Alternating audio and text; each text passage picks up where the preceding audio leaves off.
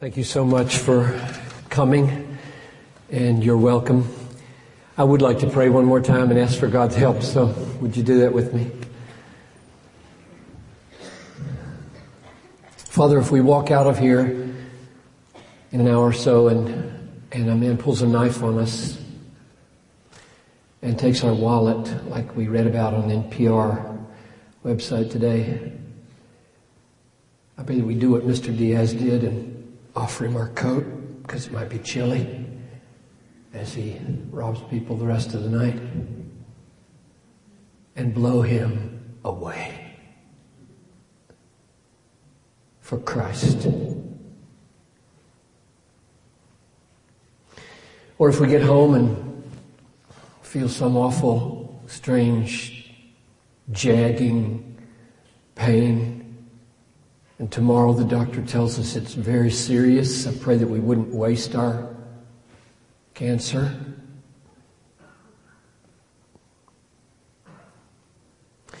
So, Father, I pray that whatever will befall us in these next hours, that we wouldn't waste it. You write the script. Grant that we would respond in a way that makes Jesus look more valuable than our wallets and more valuable than our health. So draw near now, I pray, and grant me your help. I ask this in Jesus' name. Amen. So why do we do these regional conferences? We do a couple of these a year. We'll go to Austin, I think, this fall, Austin, Texas, and talk about Job. Here's the reason. This is 1 John 1. That which we have seen and heard, we proclaim to you, so that your fellowship might be with us, and our fellowship is with the Father and with the Son. I write these things to you, or I visit you and I speak to you, in order that my joy might be full. So there it is. I'm coming to make me happy. I'm coming to be happy. Now, if that sounds selfish to you, ask yourself this question. Do I feel more loved when somebody tries to help me flourish because it makes them happy to make me flourish? Or do I feel more loved when somebody tries to help me flourish because there's a law that says they're supposed to, and they're doing their moral duty? A woman is in the hospital. Just flesh this out just a little more. A woman is in the hospital. She's old. I use old people because they always respond this way. Young people tend not to. You should learn from old people like this. Old people, I get the call that Ellen is in the hospital and it's serious. They don't know what it is. They rushed her in there and she's 80 and so I go, not altogether enthusiastic. I was playing with my little girl. It's playtime. And praying all the way there that the Lord would change my heart, that I would be a caring, loving shepherd. And regularly He does it in the elevator. Or as the door opens and there she is, a real, live human being on the brink of eternity. And I walk in and her eyes are closed and I put my hand on her hand and she wakes up, opens her eyes, she sees who it is. This is what old people do. She says, "Oh, Pastor, you shouldn't have come. You're so busy. You didn't need to come." Now at that moment, how would you feel if I said, "I know I didn't need to come, and I didn't want to come, and the only reason I'm here is because I'm a pastor and I'm supposed to"? So we're all laughing now. at this glorious thing called duty. Why? Why? You really need to know why you laugh. It's very profound. It's very profound. No, that's not what I say. I say, Ellen, I know I didn't have to come. But when I walked through that door and saw you here, my heart welled up so much in desire for you to be blessed by my prayer and what God might be pleased to do. There's no place on the planet I'd rather be than right here with you. Now that's a very selfish thing to say. There's no place I'd rather be on the planet than right here with you. And not in a million years is she going to say, that's all you ever think about, Pastor, is yourself. Because there is something profound about finding your delight in blessing other people. It's not selfish. It's called love. That's what love is. So, when I say that the reason we do these regional conferences is to proclaim what we have seen and heard, that your fellowship might be with us and ours is with the Father and with the Son. I write these things, I say these things to you. I'm standing here that my joy might be full. I hope you feel loved. What God might be pleased to do here by His Word would make me very happy. And I have ideas of what I want Him to do here. I'll be praying about them along the way, and you'll be hearing them along the way. And if God would be pleased to inform me in 5 or 10 years that some of them happened, then my joy would abound. So there's the root reason why we do these conferences. My mission in life, the mission statement of our church, the mission statement of Desiring God Ministries, all the same. You know, when you stay at a place 28 years and you have a ministry for 12 or 15 years, mission of pastor and mission of people all kind of merge into one. And so everybody at Bethlehem could recite what I'm about to recite. I exist to spread a passion now in slow. I exist to spread a passion for the supremacy of God in all things, for the joy of all peoples through Jesus Christ. So that's why I'm here. If God would be pleased to use this mouth, these thoughts, and His Word coming through all of that, to spread a passion here so that you come in with your passion for Him languishing or non-existent, you go away red hot. That's why I'm here. I would like to stoke the fire of whatever little flame might be in your heart. That's why we go around doing these things.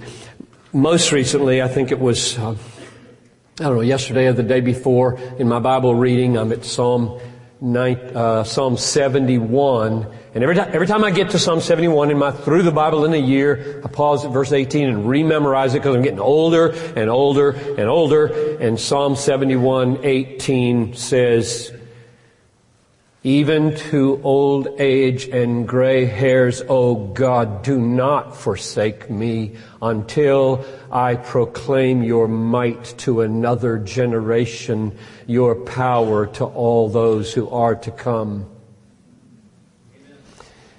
So I'm asking the Lord, let me to another generation. And I don't know how long those anothers might last. Don't know how you count generations. Might be 20 years, or might be, say, college generations, like 4 years. And I just want another one, Lord. While I'm breathing, I want another one. I want to lift up Christ in His majesty for another one as long as you give me breath.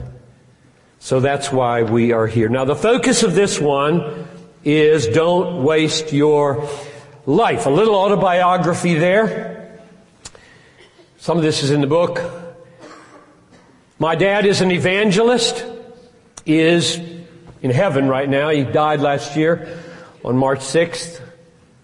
That means I grew up in a home where heaven and hell were very real. My father really believed in them, and he really believed you either went to the one, heaven, or you went to the other, hell, and totally wasted your eternity. And I grew up in the frightening atmosphere of that division of humanity. It weighed upon him, and it weighed upon me as a child. And to this day I carry that weight because I believe, just like he did, that in this room there are two kinds of people, hell bound and heaven bound. Either you'll waste your entire eternity in hell, or you will prosper in heaven. So he preached, and I listened whenever I traveled with him. And he would tell stories in his preaching, and the one that I remember most vividly concerning this is he would come home on a Monday. We would have dinner together, and he would tell the triumphs of the gospel and tell his latest jokes. And the story this time was that an old man had been prayed for in the church for years and years, maybe 25. And he was old, and people didn't know if he would be an unbeliever until he died and thus perish, or if God might be pleased to save him. And they were praying earnestly that my dad's ministry might be the instrument of the Holy Spirit to save him. And on the last night of the crusade, this old man walked to the front, and people were absolutely astonished and thrilled. He sat down weeping on the front pew. My dad dismissed the service and went to sit beside him, shared the gospel more fully. The man professed faith in Christ, kept weeping, and my dad just waited to listen. And what came out of his mouth over and over and over as an old man was, I wasted it. I wasted it. I wasted it. My dad would tell that story to me again and again. As a little boy, I don't know how it happened, that and many other things. It just ingrained in me, I don't want to waste my life. God, don't let me do this. I don't want to waste my life. I want my life to count for whatever lives are supposed to count for. Don't let me throw this away. It was there. I dug into, when I was writing the book, I dug into my old little archives from high school and little things that were left in file folders all tucked away that I hadn't looked at for years and years. And I turned up the Senior High Literary Magazine from 1964, Wade Hampton High School, Greenville, South Carolina. And lo and behold, I had a poem in it. I'd forgotten about that. It was not a good poem, but it had a theme that moved me deeply. The name of the poem in this magazine, called Leaves of Grass, was called The Lost Years. So here I am, 17 years old, writing these lines. Long I sought for the earth's hidden meaning. Long as a youth was my search in vain. Now as I approach my last year's waning, my search I must begin again. Why would I write that? Why was this so in me? Thinking of a life of futile searching, starting over again as an old man. But whatever the reason, there it was, and here I am at age 62 saying the same thing again. And burdened that the last chapter of my life not be wasted, and feeling very much at age 62 more vulnerable to wasting it than I ever have. Because when you get old, you get tired more easily, and the couch starts to feel really good. We bought a new leather couch, and the salesman said, even with shorts on, the leather changes to skin temperature in 11 seconds. Sold! And you kind of nestle down into it. You're like, this feels really good. I could just spend all night here. That's scary to me. It's very scary to me. Because old people start to justify that. They do. Well, I've put in my time, get my 65 years or 62 years or whatever, and now I do couch time. Especially by a lake or a sea, wherever it is. There was in our kitchen, and now it's in my study, so it's very old, a plaque, green glass, painted, "Only one life 'twill soon be past, only what's done for Christ will last." Hung there over the sink all my growing up years. Only what's done for Christ will last, only what's done for Christ will last. Now it's up over the window just to my right, to the right of my desk, still reminding me. I have a fear of wasting my life, and I have a passion that my life count. Now there's a massive assumption behind that fear and that passion. A massive assumption. I need to state it, clarify it, maybe put just a little bit underneath it, but I'm just going to call it an assumption, and you may or may not share it. The assumption is this: there is a reason, a purpose, a why to your life that you did not create, but was given to you sovereignly. There is a reason or a purpose or a why for your life you did not create. Now that's a huge assumption. I went off to college, Wheaton College, and these are 64 to 68 are my college. These are radical years, right? Miniskirts, armbands, bare feet, marching in the streets, anti-war, pro-racial justice. These were mega significant years. The answer, my friend, is blowing in the wind. Existentialism, that was the red hot thing then. Camus, Sartre, Nietzsche, God is Dead. April 8, 1966, cover of Time magazine, Is God Dead? Interviews with Altizer, who I heard John Warwick Montgomery debate at the University of Chicago. Is God dead? The meaning of Is God Dead was, has He become so absolutely and totally unthinkable as a reality and irrelevant as a reality that He makes zero difference in determining what wasted lives are? Now, so here I am, I'm a lit major, I'm discovering thinking and literature and philosophy and anthropology and history, and everything's exploding. I love those days. And I couldn't buy it. I couldn't buy existentialism.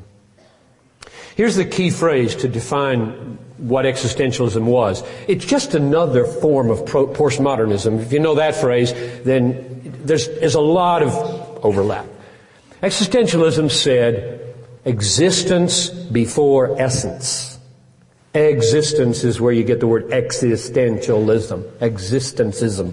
Existence before essence. Meaning, there is no ultimate reality. There is no objective, firm reality outside of yourself defining your essence, which you should bring your existence into conformity with to find meaning. See that pattern? That's historic Christian pattern. There is a reality outside of you. It defines your essence. To find your meaning in life and not waste it, you bring your existence into conformity to the given essence, defined by God. Now, existentialism turned that totally around and said there isn't any of that out there. It's all in here. You create your own existence and thus project the essence that is.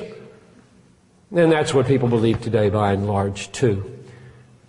I couldn't buy it. It all went hand in hand with naturalistic evolution. And the reason I couldn't buy it is because in my darkest and my happiest hours, my joy, my sorrow, my anger, my indignation, I could not reduce to chemicals on a par with a spider's instinct to build a beautiful web. I couldn't. There were low moments when I tried. Be brave, be radical, be an unbeliever.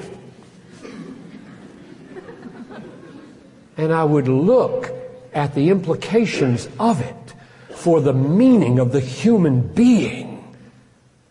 And it became so absolutely absurd. The theater of the absurd became so absurd, I just was protected. It was grace. I was protected from it. Even the most difficult problems affected me upside down from the way they affected so many of my throw-it-all-away peers. For example, the problem of evil, the problem of suffering. Bart Ehrman, professor at the University of North Carolina, has written numerous books recently. He's not a believer. He went to Wheaton College with me. Not with me, but after me. Went to Moody Bible Institute. Then went to Princeton Seminary, became a pastor, and then he threw it all away. And now he's writing books to persuade the rest of us to join him in his courage to throw it all away. One of them, the most recent one, is called God's Problem. I wrote down the subtitle. There it is. How the Bible fails to answer our most important question, why we suffer. He's got over 200 pages on the failure of the Bible to answer that question. Now, so here I am as a 18, 19, 20, 21, 22-year-old looking existentialism in the face, saying there's no meaning out there, there's no objective reality, there's nothing out there that defines your existence and gives it to you and you conform with it. You are totally, frighteningly free because you are just part of an endless spiral of evolutionary forces of matter and energy and time becoming whatever that wills. And I looked at that and I thought, if that's true, what becomes of evil? So here are you contemplating the Holocaust and the horrors, the absolute unspeakable horrors of man doing to man.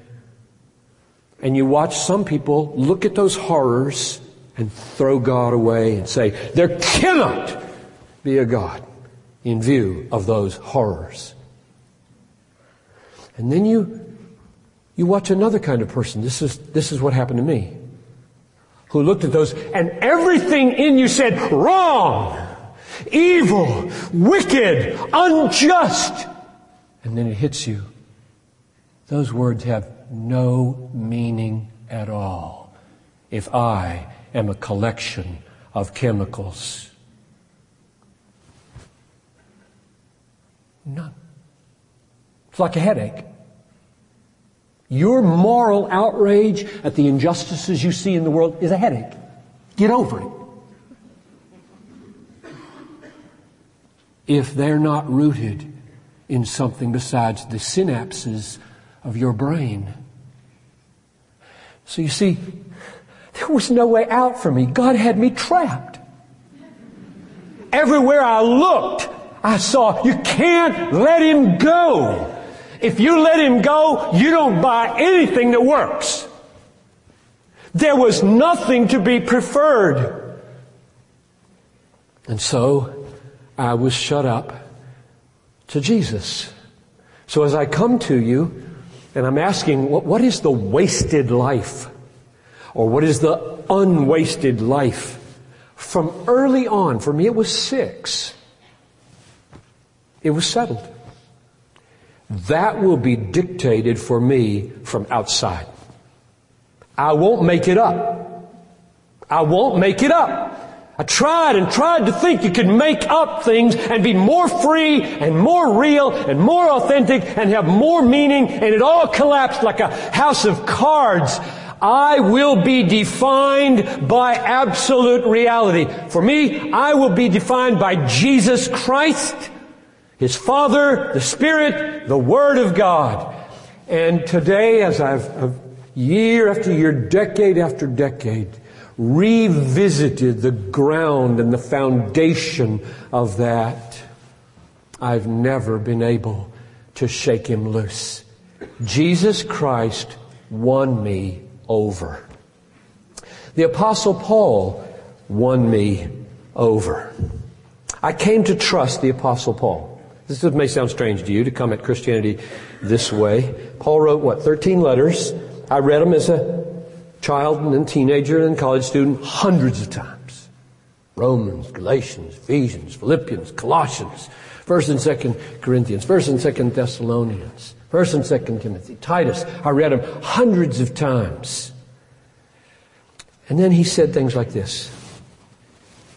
By Him, by Christ, all things were created. In heaven and on earth, visible and invisible, whether thrones or dominions or rulers or authorities, all things were created through Him and for Him. And He is before all things. And you just reel back. Paul, Jesus Christ created the universe, and He created it for Himself. Yes. Now, you just have to decide at that moment, is this guy wacko? Is he a lunatic? Is he deceived? Or is he a Christ-encountering, authorized truth teller about ultimate reality? You know, you've read C.S. Lewis and the other authors who use the argument liar, lunatic, or Lord. Ever heard that argument, liar, lunatic? It's an excellent argument, I think. Jesus is either a liar, or He's a lunatic, or He's who He says He is, He's the Lord. I used it for Paul. It just worked for Paul. And it was more intimate for me for Paul. He's a liar, He's a lunatic, or He's an authorized apostle.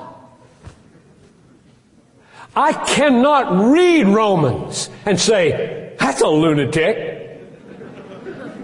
I can't read Colossians. I can't read 2 Corinthians. 2 Corinthians. And say, this man's lost his marbles. There's nobody more real than the Apostle Paul besides Jesus Christ. I have never read anybody like the Apostle Paul. He wins me. I mean, how are you going to decide what happened 2,000 years ago? You weren't there, and neither was any video team. All you've got is witnesses, more or less close, whose documents were handed down. You're just going to totally throw up your hands on the most important matters in the world. No, you're not. You're going to take these documents, like 13 letters, half of them, the most liberal scholars in the world think Paul wrote. So let's just take that half. Okay? Romans and Galatians. Leave it at that. Everybody in the planet thinks Paul wrote Romans and Galatians. And then you got to decide, is this witness the witness of a fool? Liar, deceiver. I couldn't go there. And then I turned to Jesus, and He says things like, truly, truly, I say to you, before Abraham was, I am. And, Lewis said, either he is, or he thinks he's a poached egg. He's like a lunatic who's going around the neighborhood saying, I'm a poached egg. Sizzle, sizzle. Prick me, I bleed yellow. That is, in fact, what that statement would be if it weren't true. Is that your opinion of Jesus? He's like a lunatic who believes he's a poached egg. The high priest asked Him, are you the Christ, the Son of the Blessed? And Jesus said, I am. and you will see the Son of Man coming on the clouds of heaven in power and great glory. He said that. Blood running down his face, spit dripping from him, bruises. You will see the Son of Man coming on the clouds of heaven. I'm a lunatic to the end. Or my Savior and my God. So, when I come to you, posing the question, what is a wasted life?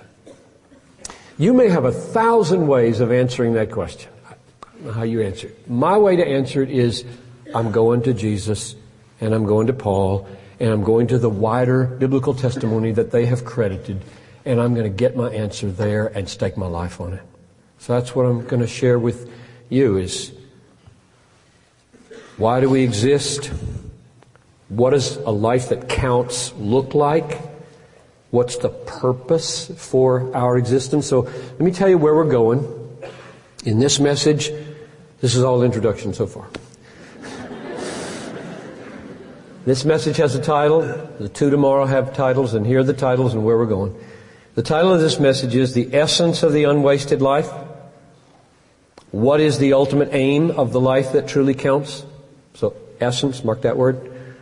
Second, tomorrow morning will be the origin of the unwasted life. What must happen for such a life to be lived?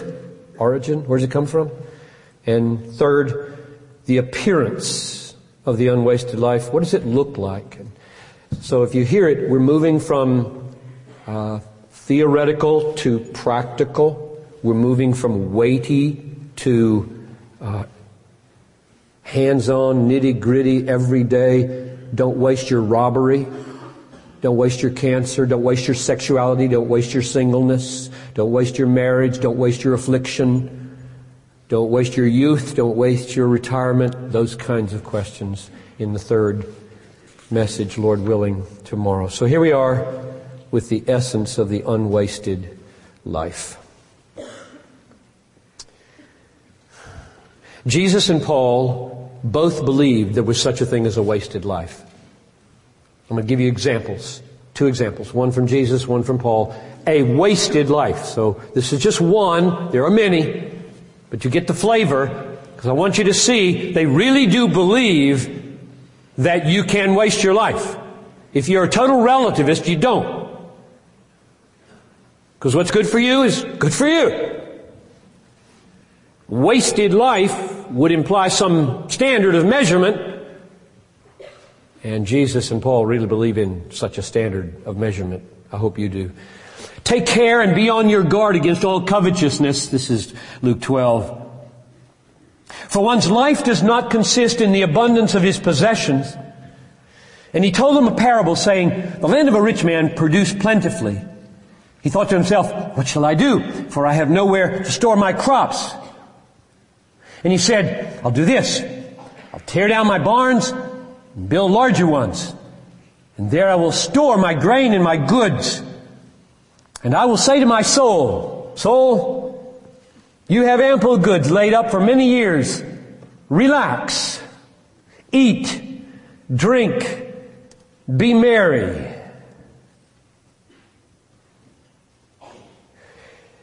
And God said to him, fool! I don't know if he used that tone of voice.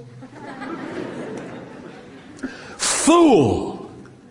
This night, your soul is required back. Now there's a word there in Greek that implies it was on loan to you and you messed it up big time. I gave you the soul for a purpose and I'm taking it back, fool. Now, the things that you have prepared, whose will they be? So is the one who lays up treasures for himself and is not rich toward God.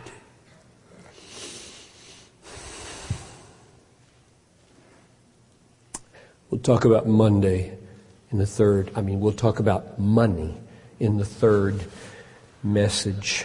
So there's a wasted life. Relax, eat, drink, be happy. Just ordinary. Nothing wicked, right? He's not killing anybody, stealing, doing drugs, getting drunk. He's just being happy, eating and drinking and sitting on his pile.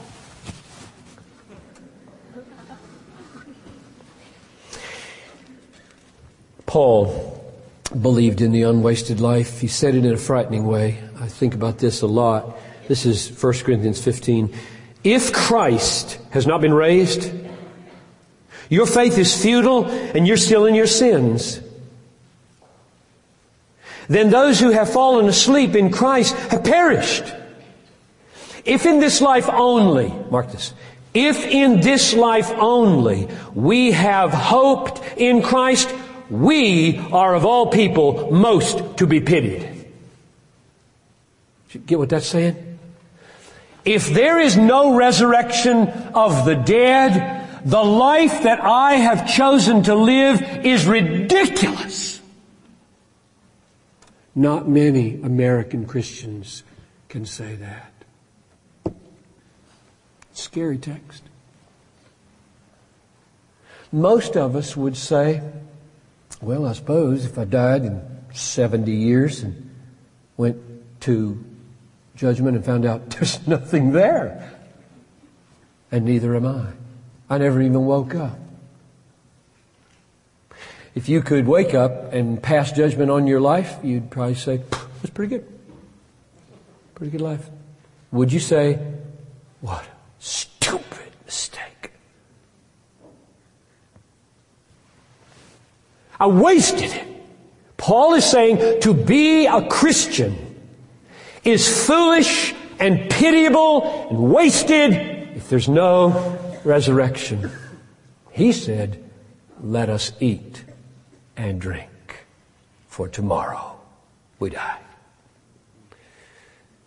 But there is a resurrection, and therefore the shape of love in this life looks different than if there were no rewards.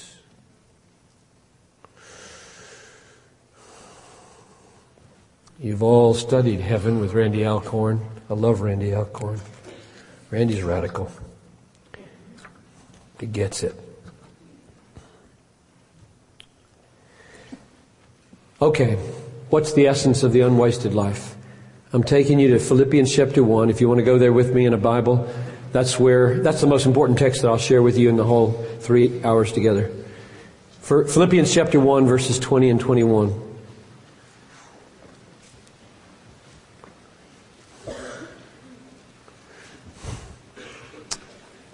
Paul says this.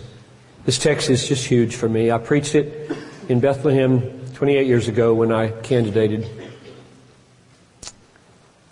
It has been a pole star in my heaven of texts for years and years, and to this day exerts on me a huge emotional effect for numerous reasons.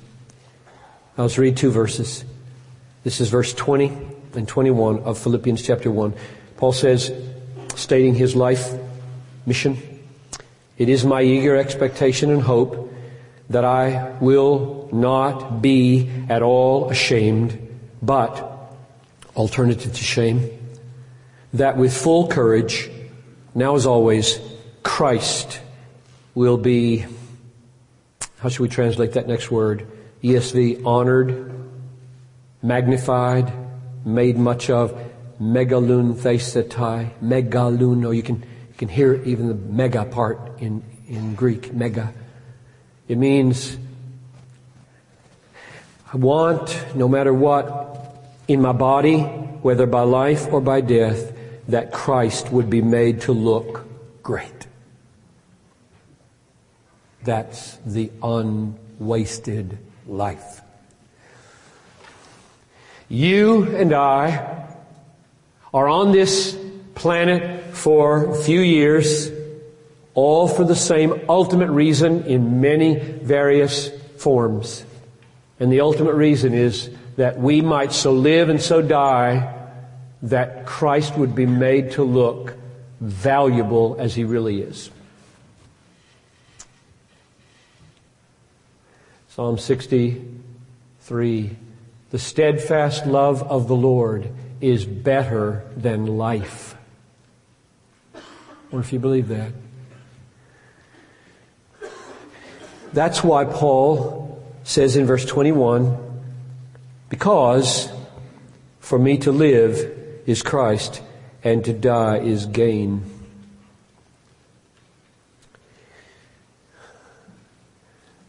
When he says to die is gain, he means that, according to verse 23, dying is going to be far better because he will be at home with Christ, which means Christ is more valuable than anything life can offer, which is what the psalmist said. The steadfast love of the Lord is better than life. Being loved by God and being brought into His fellowship and seeing Him face to face is better than anything you could experience on earth. I do not say this lightly. I was at Pizza Hut dating my little 12-year-old girl last Saturday. And I was about to preach an Easter message. And I just looked out the window and wistfully said, I really would like Jesus to come back. I'm not sure why I said it even. Just felt it. Maybe the pressures of Easter and other things that have been going on. And she did not laugh. She did not roll her eyes. She said very seriously, Daddy, I want to get married. She's 12. And everything in me said, I totally understand, and I totally felt that way. And I don't want her to feel that way. Meaning, not that it's wrong to get married. Meaning, if you knew Talitha, if you knew what it would mean for him to come, if you could transport yourself forward to that moment, you wouldn't feel that way. The only reason you feel that way is because at 12, your imagination is small and your biblical awareness of the preciousness of Christ is small. I believe it's real. I believe my daughter's born again and saved and loves Jesus. But she's honest. Like a lot of you, if you were honest right now, you wouldn't say what Paul said here. To live is Christ and to die tonight would be better than anything I could have had over the next 40 years. It's true. It is true. And one of my goals in being here is that you would so know Him that you would feel it. Not just read it, but feel it. What a radical people we would be, we Christians, if we totally could be like Paul. My eager expectation and hope now as always is that I might not be ashamed, but now as always Christ might be shown to be infinitely more valuable than anything else. For to me to live is Christ and to die gain. That's what I want to be. That's what it would mean to have a non-wasted life. Christ to be made much of.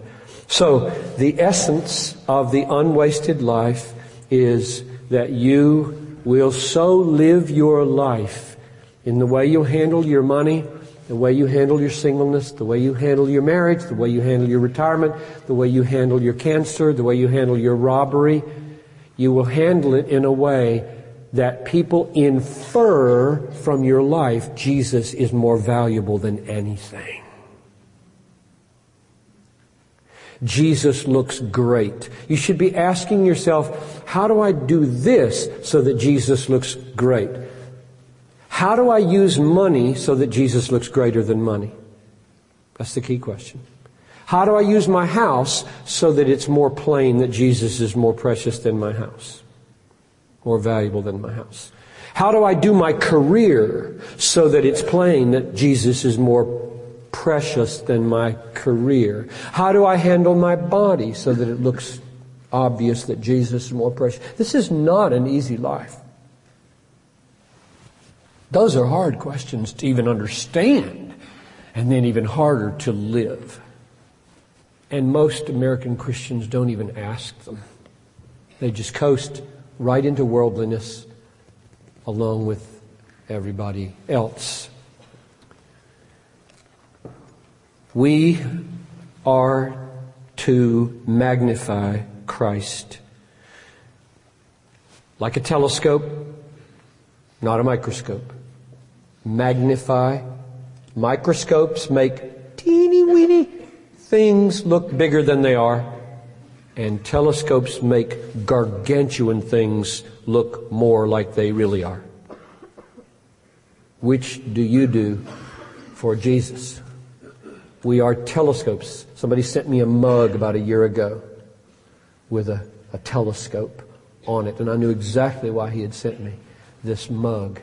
And it sits on my thing in front of my desk there to remind me, is today your life functioning like a telescope for somebody? They put their eye to it and they say, whoa, I didn't know he was that important.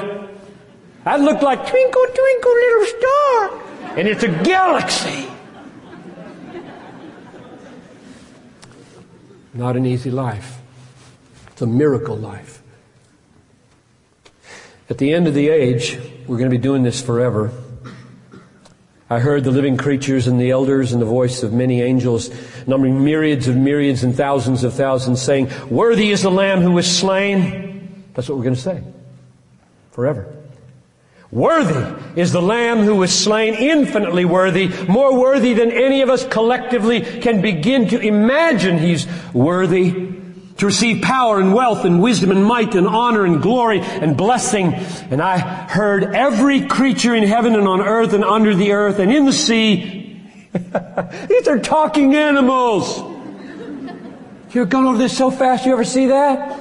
Let's start over again. And I heard every creature in heaven, on the earth, under the earth, that's worms, and in the sea, that's squid, all of them saying, to him who sits upon the throne, to the Lamb be blessing and honor and glory and might forever and ever. Squid and worms and frogs and flying creatures saying. Lewis knew what he was doing when he had animals talk. This is eschatological. Just like the rocks are going to cry out in due time, animals are going to cry out in due time. Everything will give vent to the worth of the King of Kings. There'll be nothing silent in the universe. Oh, that you might get a head start with your life and your voice. Now, we exist, therefore, to display the glory of Christ, to make Him look great by the way we live and talk and think. The reason for that is that Christ is the ultimate, supreme manifestation of God. He is God. Jesus said, I am the way, the truth, and the life. No one comes to the Father except through me. If you had known me, you would have known my Father. From now on, you will know Him and have seen Him. And Philip said to Him, Lord, show us the Father, and it's enough. Jesus said to him, have I been so long with you, and you don't know me? That's breathtaking. Show you the Father? Poached egg. Or the Father in the flesh. Jesus said to him, have you been so long with me and you don't know me? In these last days He has spoken to us by a Son whom He appointed the heir of all things, through whom He created the world. He is the radiance of the glory of God and the exact imprint of His nature, and upholds the universe by the word of His power. Jesus is speaking the universe into existence every millisecond. If he was silent, there would be no universe. And you would go out of existence. Poof, just like that. He holds you in being by the word of His power. In the beginning was the Word, and the Word was with God, and the Word was God. And the Word became flesh and dwelt among us, and we have beheld His glory, glory as of the only begotten of the Father. The reason we exist to display the majesty and the beauty and the worth of Christ is because Christ is God. And He upholds all things, and He created all things, and they all exist to display Him. Everything exists to display Him. The universe exists to make God known. The heavens are telling the glory of God. Psalm 19, verse 1.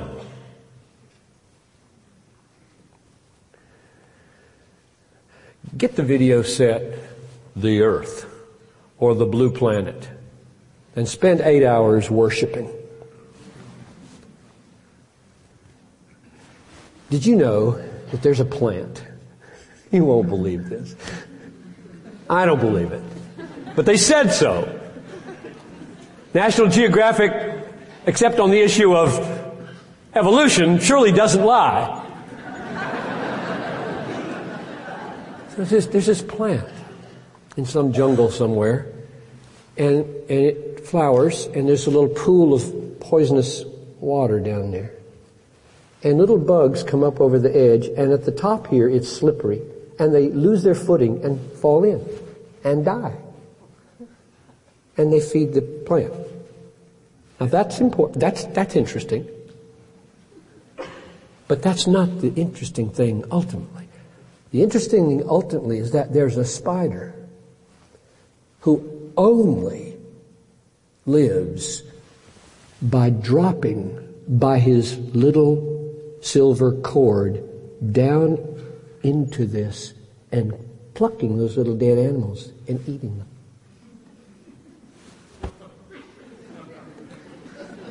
Let us all bow down and worship mindless matter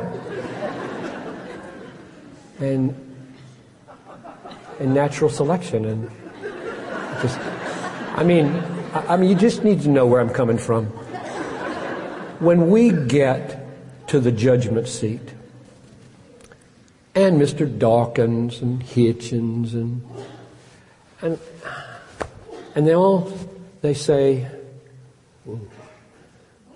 and God says, now, what was that you said about the way that spider came into being and the way humans came into being? And I said, well, we thought it was just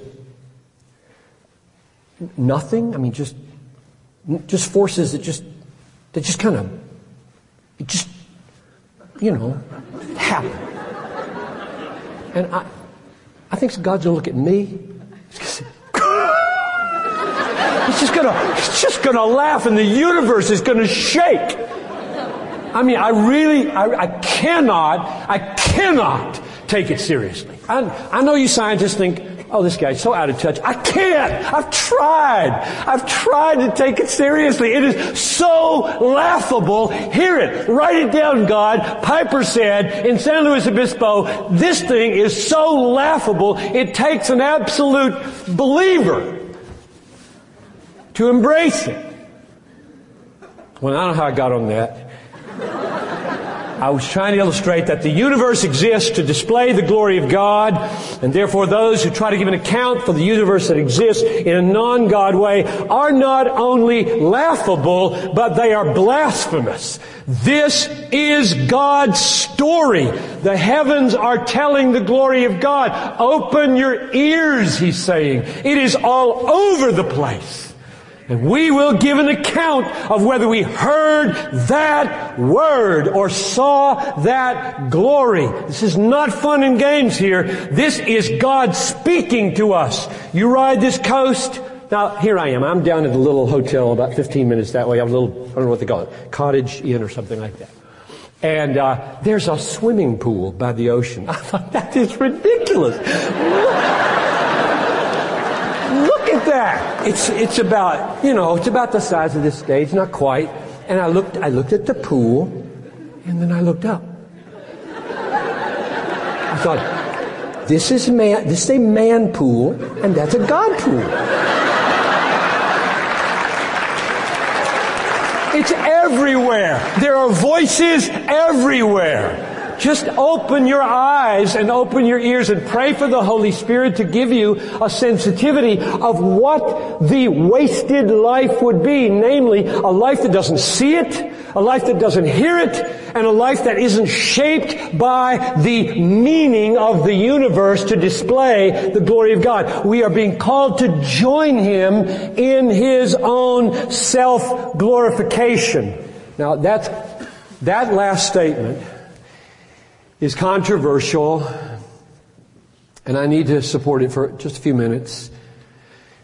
This idea that Paul has that the unwasted life is a life in which he will, by life and death, make Christ look great because the universe exists to display God through His Son. That is not Paul's idea. That's God's idea for Paul, which means it's God's idea for the universe, which means God is very self-exalting. If God comes to you and you say to Him, "Why do I exist?" and He says, "To make much of me," you're hearing absolute truth. And people really stumble over this truth. You exist to magnify me. Go about it, and I will hold you accountable for whether you've done it or not. Text after text after text. Isaiah 43:6. "Bring my sons from afar and my daughters from the ends of the earth, everyone who is called by my name, whom I created for my glory." God created you for His glory, that is to make Him look glorious. He elected Israel for His glory. Jeremiah 13:11. "I made the whole house of Israel and the whole house of Judah cling to me, that they might be for me a people, a name, a praise, and a glory." He saved them from Egypt for this same reason. Psalm 106. "Our fathers rebelled against the Most High at the Red Sea, but He saved them for His name's sake, that He might make known His power. He rescued them from bondage in Babylon with these words, 'For my name's sake I defer my anger. For the sake of my praise I restrain it for you. For my own sake I do it. How should my name be profaned? My glory I will not give to another.' And He sends Jesus Christ into the world for the same reason, Romans 15:7. Christ became a servant to the circumcision to show God's truthfulness, and in order that the Gentiles might glorify God for His mercy. Christ came to earth that the Gentiles might glorify God for His mercy. Father, the hour has come. Glorify Thy Son, that the Son may glorify Thee." And He's coming back at the end for the same reason. 2 Thessalonians 1. He comes on that day to be glorified in His saints and to be marveled at by all who have believed. He's coming to be glorified. He's coming to be marveled at. This is not Paul's idea, that his life should be defined by living to make much of Christ. This is Christ's design for Christ. This is God's design for Christ. Now, why do I go there? Why don't you, Piper, you just get yourself in trouble when you go there. Why don't you just leave that whole dimension? I mean, those texts that you just rattled off there, there must be 30 or 40 of them in the Bible, way more. Why don't you just leave those aside and say what everybody knows? Namely, Paul wants to be God-centered and Christ-exalting, and that's his duty, and nobody disagrees with that. And so just say that. And I'll tell you why. Saying what people are used to hear changes nobody. And people don't feel how radical this is, and how hard it is, and how stunning it is that Paul is not being called merely to do a duty. My dad and mom quoted 1 Corinthians 10:31 to me hundreds of times. Johnny, whether you eat or whether you drink, whatever you do, do all to the glory of God. I knew that's my duty.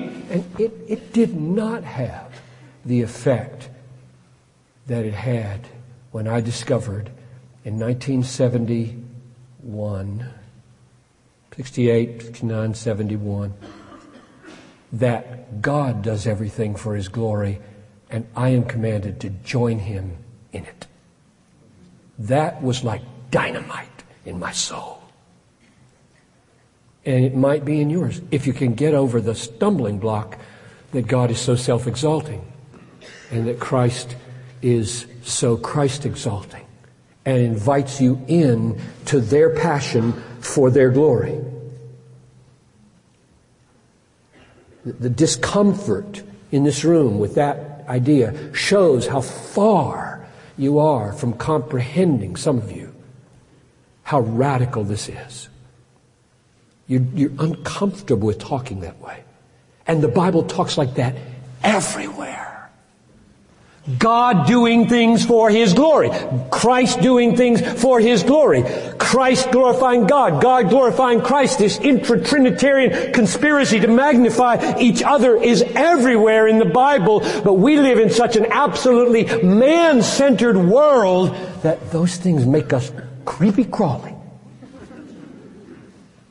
So let me give you 5 quick reasons for why they have had such an effect upon me to provide booster behind Philippians 1:20 and 1:21. Why do you need to even go there, Piper? Why do you need to bring up that when Paul says, I want my life to count to magnify Christ, you draw in the fact that this is God's design for him, and therefore God's centeredness and Christ exalting passion are behind it. Why do you go there? And here are 5 reasons why I go there. Number 1, God's unswerving allegiance to His own glory shows how righteous He is and how trustworthy He is, and I wouldn't know it any other way. Righteousness from God is doing right. What is doing right for a God? He wrote the book.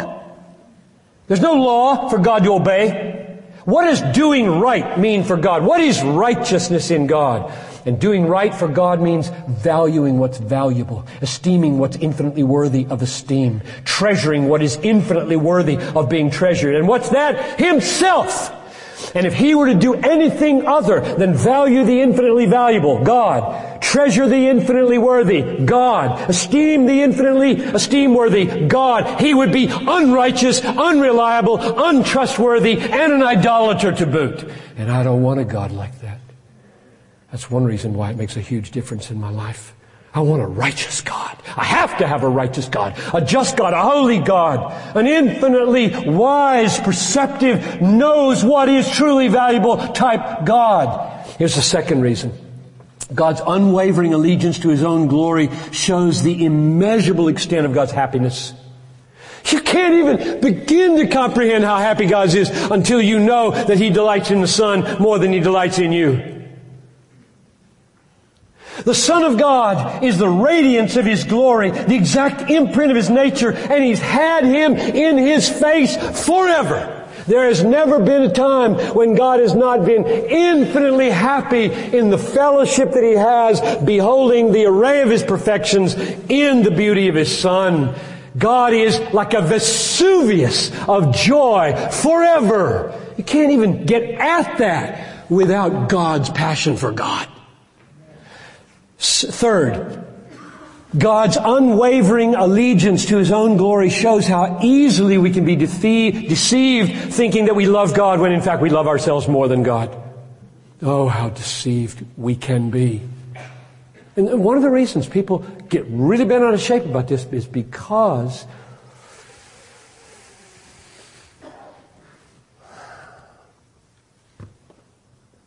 they really love themselves and use God. God is not their end. God is a means. You step on God to get to where you want to be. He's useful. Gets rid of my guilt feelings, gets me out of hell, gets my sins forgiven, and now I can have eternal, you name your idol. Golf, sex, food, beach, surfing, sunshine. Thank you, God, very much. And you're willing to thank Him forever, as long as He doesn't have to be your God. He's just useful. Just useful. This teaching that God is radically God-centered won't let that stand. It will always say, am I your supreme treasure? Or are you using me to get your supreme treasure? That's number 3. Number 4, maybe the most important for getting you over the hump. And I want you to get over the hump. I'm not eager to beat you up. I'm eager to get you over a hump here. And here's the biggest hump to get over and the way over it. The reason people don't like this teaching about the God-centeredness of God and how God-exalting God is and how radically Christ-exalting Christ is because it simply doesn't sound loving. Love seeks not its own. 1 Corinthians 13:5. You're telling us God seeks His own all the time. So He's not loving, so you're wrong. 40 texts, be damned. No. Here's the answer. This truth that God is constantly, unwaveringly, in all that He does, exalting His Son, magnifying His glory, is vastly more loving than if He devoted Himself to help you like what you see in the mirror. If God were to make Himself a means to your self-exaltation, He would be a global distraction from what would make you happy. You know what love is? It's not what the world says it is. The world says, somebody loves me if they make much of me. And that feels so good, it's hard not to believe. Somebody loves me if they make much of me. But in that relationship, you are the end. And He's the means. He makes much of me. That's not what love is in the Bible. In the Bible, love labors, sacrifices, and even dies to liberate you from your bondage to the mirror so that you can delight in God forever. You're selling your soul for a bowl of oatmeal when you want God to just meet your earthly needs and call that love. That's not love. Love is when God does that or not in ways that bring you free from your love affair with yourself and free you to enjoy making much of Him forever. You were made to know and love God. You know this is true. You stand by the seacoast. You stand by the edge of the Grand Canyon. You stand with your eye to a telescope, the Hubble telescope pictures or whatever. You stand there and you find your soul drawn out of yourself, and for a brief moment you are free from self-consciousness and self-absorption, and it is the most full, satisfying, deep, wonderful moment, and it will be forever if God is the universe and God is the Grand Canyon and God is the ocean. That's why you were made. God would be unloving if He did not magnify Himself in your presence over and over and over. If He did not command you to praise me, praise me, praise me, He would not love you. If He said, I praise you, I praise you, I praise you, He would satisfy that little teeny ego of yours and you would perish. And your soul would shrink up like a peach at the back of the refrigerator. You know that's not what you're made for. You're made to know something vastly greater, namely God. And so He must constantly tell you that. He must constantly lift up Himself, lift up His Son and say, make much of my Son, and it will satisfy your soul. So this fourth point is that the reason this matters to me is I wouldn't know what love is if I didn't tell you that God was radically God-centered, and that this idea that Paul says the unwasted life is a life lived for the glory of Christ is not his idea, it's God's idea, and therefore God is exalting His Son. If I didn't tell you that, I wouldn't be able to communicate what love is.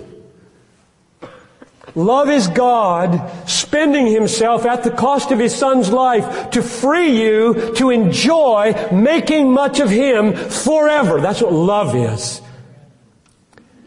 And that's the way you'll love other people too, but that was saved for the third message. The last one, the fifth reason why this matters so much to me, is that if I didn't stress and draw attention to the fact that Paul's passion to magnify Christ in his body, whether by life or by death, is really not his idea, but God's idea for his Son to be magnified, and therefore God is very Christ-exalting, and Christ is joining God in being Christ-exalting, and they invite Paul in to be Christ-exalting into this conspiracy of divine self-exaltation. If I didn't draw your attention to that, you wouldn't be able to know that your love for God is not just your love for God, but God's love for God, given by the Holy Spirit, shed abroad in your heart. And I'll tell you why this matters. Once you begin to see how big He is, how glorious He is, how majestic He is, you know what the emotional effect is on your love for Him? It's to feel, this is so totally inadequate, I don't think He can even recognize it as love. That's the way I feel most of the time anyway. My heart's response to this God is called love. What will I do if left to myself? What will I do if for all eternity the emotional, affectional response of joy in the presence of God is something that I can manage and I can produce, and it's not? That's the meaning of the gift of the Holy Spirit. The Holy Spirit has always existed between the Father and the Son. He's always carried in His own person the love of the Son for the Father. He's always carried the love of the Father for the Son. The Holy Spirit is the love of God standing forth as a real person, and He moves in on you. And Jesus says, I will send my Holy Spirit and He will glorify me. That's the mission of the Holy Spirit in your life. You are not left to yourself with this huge burden of knowing and enjoying and delighting in and loving God. It's the Holy Spirit coming on you and moving into you, flexing His arms and saying, I will now be this for you. Listen to this word from John 17:26. Jesus is praying to the Father, I made known to them your name, and I will continue to make it known, that the love with which you have loved me, the love, Father, with which you have loved me, may be in them, and I in them. The love with which you loved me. That's the intra-Trinitarian love between the Father and the Son. And I'll tell you, it is not small or weak. It is infinite. God doesn't love His Son small. He loves His Son with energy and freedom and joy that puts all the forces of the galaxies to shame. That, He says, I pray, Father, will be in them. There will come a day, partly in this life, would that it were more, right? Would that I loved God the way I should. I don't. There will come a day for those of us who are born of God and follow Jesus. There will come a day when in a moment, in the twinkling of an eye, that will be granted in such fullness. If we didn't have a new resurrection body, we would explode. You must have a spiritual body to manage the presence of the living God loving His Son with the energy with which He loves the Son. If you ever thought, but I came up in a broken family. My dad never rejoiced. He just barked out commands all the time. I can't even get to where you are. It's all right. Relax. He is so merciful, so patient. Every one of us is limping, right? Every one of us is crippled. There's not a whole person in this room. Emotionally crippled, physically crippled, mentally crippled. We're all crippled. Nobody's loving Jesus the way they should in this room. Nobody ever will love Jesus in this life the way you should. Some a little more broken than others. We're all in this together. The day is coming when the mustard seed that we have right now, the taste that we've received now, that little glimmer that we've seen now, we've given ourselves to it. As much as we can get it, we've given ourselves to it. That's going to land on you with cataclysmic force when you die and go to heaven, and then even more when you are given your new body in the new heavens, in the new earth.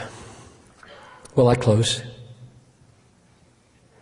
How is Christ magnified in verse 21? This is turning us to tomorrow's talk now. How is He magnified? Whether by life or by death. For to me to live is Christ, and to die is gain.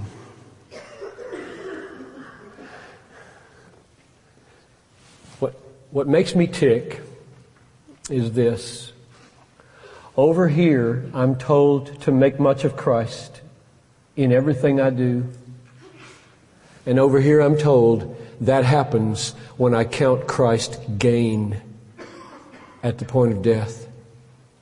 In other words, I'm required to so enjoy Him that saying farewell to Noel after 39 years of marriage, farewell to Talitha before she gets married and I get to be a part of it, is no loss at all.